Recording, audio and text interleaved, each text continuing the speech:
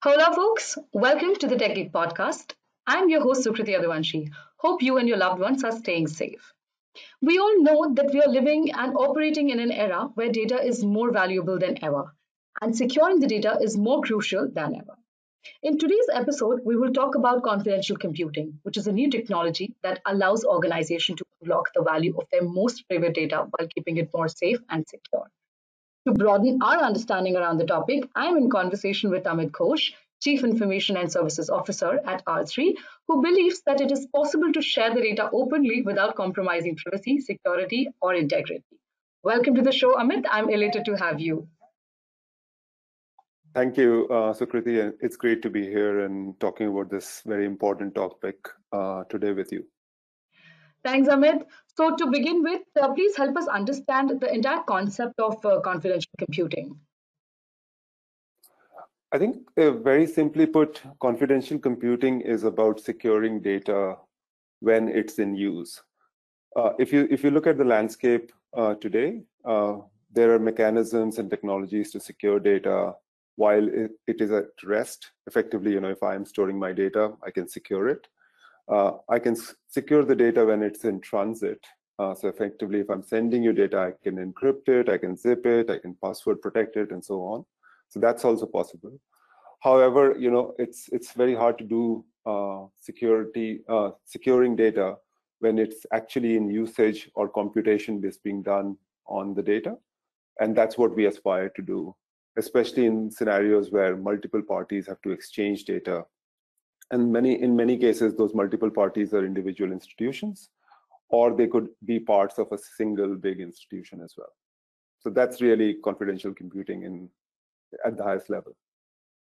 Great. Thank you so much for that. Moving on, what are the issues surrounding the data security currently that you can see?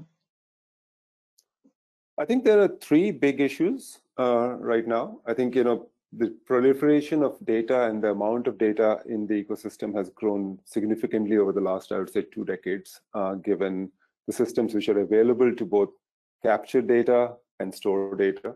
So I think that's all positive.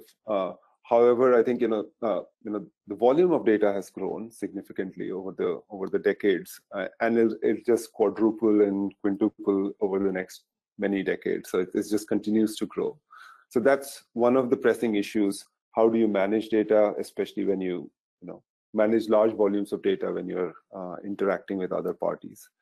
As I mentioned very briefly earlier, I think securing data with the right parameters, as well as ensuring privacy of the data we own as institutions, is becoming more and more paramount. We have seen enough scenarios in the industry where data has been breached, and that has caused harm to both institutions and individuals. So I think that's one of the big issues pressing the industry. And the third big issue is around talent. There is still a significant lack of talent which can work on the very detailed engineering problems related to ensuring security and privacy of data and usage of data in the right way. So I think those are the three big issues I see from an industry perspective. Okay, so tell me, what is a trusted execution environment and how important it is in a data-driven world? I think the trusted execution environment is a key part of the confidential computing space, especially the way we address that space. Simply put, it is an enclave or a secure environment which is separate from the rest of the computer. So if you think, many phones which are equivalent to powerful computers today have secure enclaves. You can have actually PCs and laptops with secure enclaves. So essentially, it's an execution environment which is, in some sense and in all sense, actually separate from the computer. What it allows you to do is to make sure that data and code can be processed without the owner of the computer gaining access to the raw data.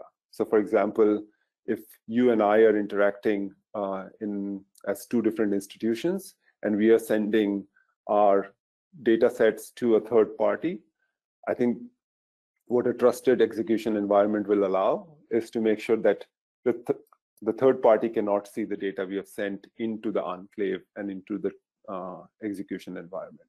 And that's really a very powerful concept, especially when you start thinking about how it can be used and where it can be used and what scenarios it can be used. And I think it's also related to the proliferation of data in cloud today, right? So this cloud computing is becoming more the norm. It's already a big industry globally, and it'll continue to grow. And I think what we are trying to do, and we are working on, is how do we make sure that when you share data as well as store data in the cloud, it is secure, as I said before, while in storage, in transit, and in usage. So the usage part is where I think our focus is, and we use the trusted execution environment for that purpose. Wonderful. So, Amit, tell me, how can tech professionals work on easily building secure enclaves?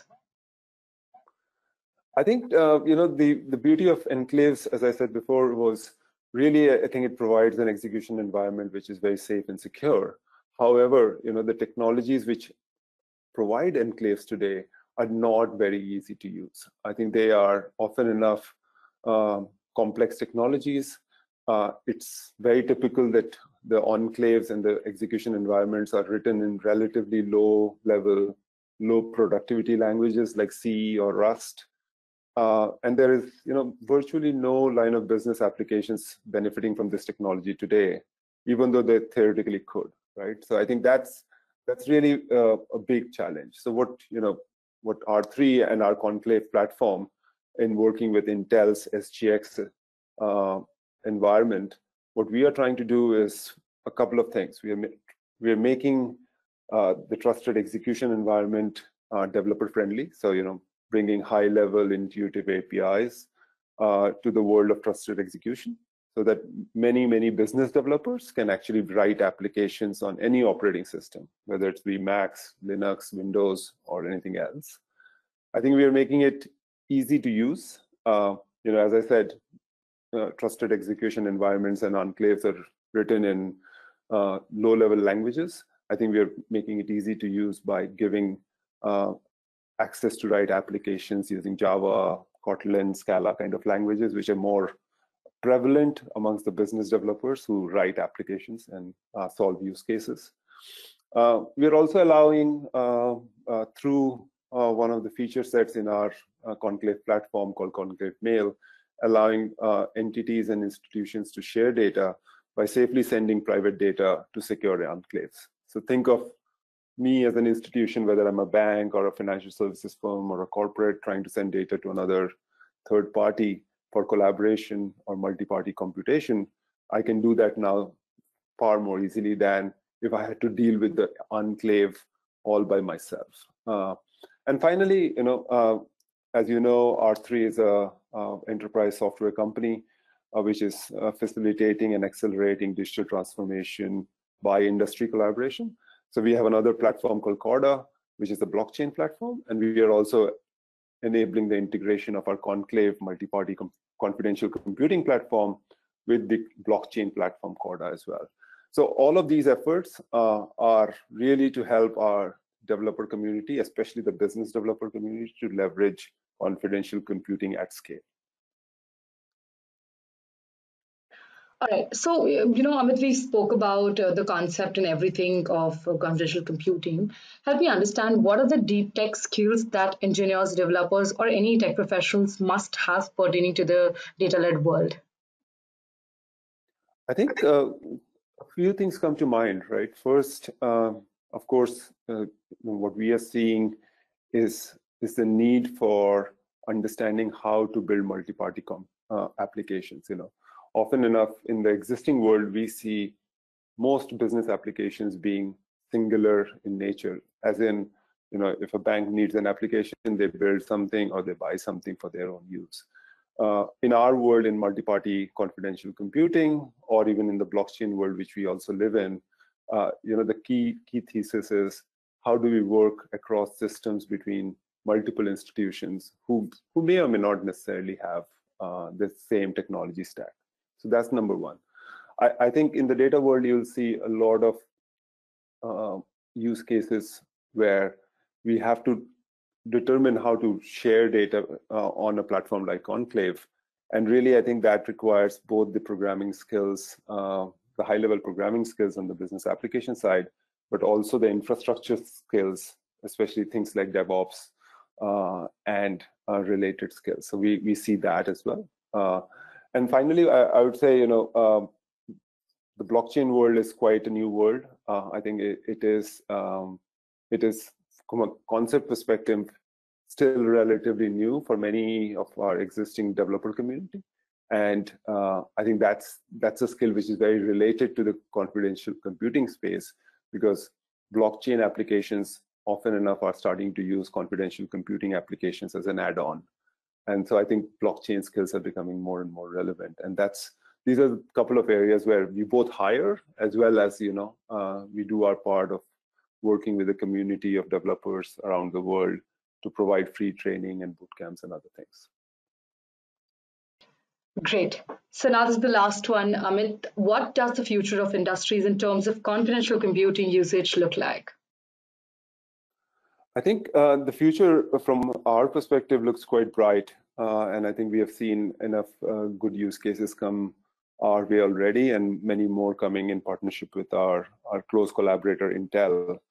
I think the biggest thing which we are looking for are use cases in fraud analytics, market analytics, as well as data aggregation and similar use cases. So let me tackle fraud first. I think this is probably something which we see in the news quite often.